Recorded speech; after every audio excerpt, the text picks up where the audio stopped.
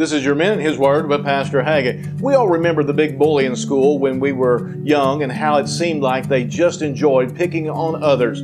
Some have tried to say that God is a bully because in judgment one day He will send people who rejected His Son as Savior to a lake of fire. But that is not the case. He is a loving God. The Bible says in John 3:17, "For God sent not His Son into the world to condemn the world, but that the world through Him might be saved." You see, God did all that He could to keep each person from being cast into a lake of fire.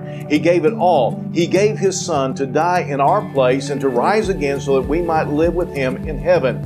It's your choice where you will spend eternity. And it's the devil that is the bully that is pressuring you to reject Jesus Christ as your Savior. You can listen to a bully, or you can receive God's love in receiving Jesus Christ as Savior. This has been your Minute in His Word. And if you don't have a church home, come pay us a visit here at Calvary Baptist Church in Marshall.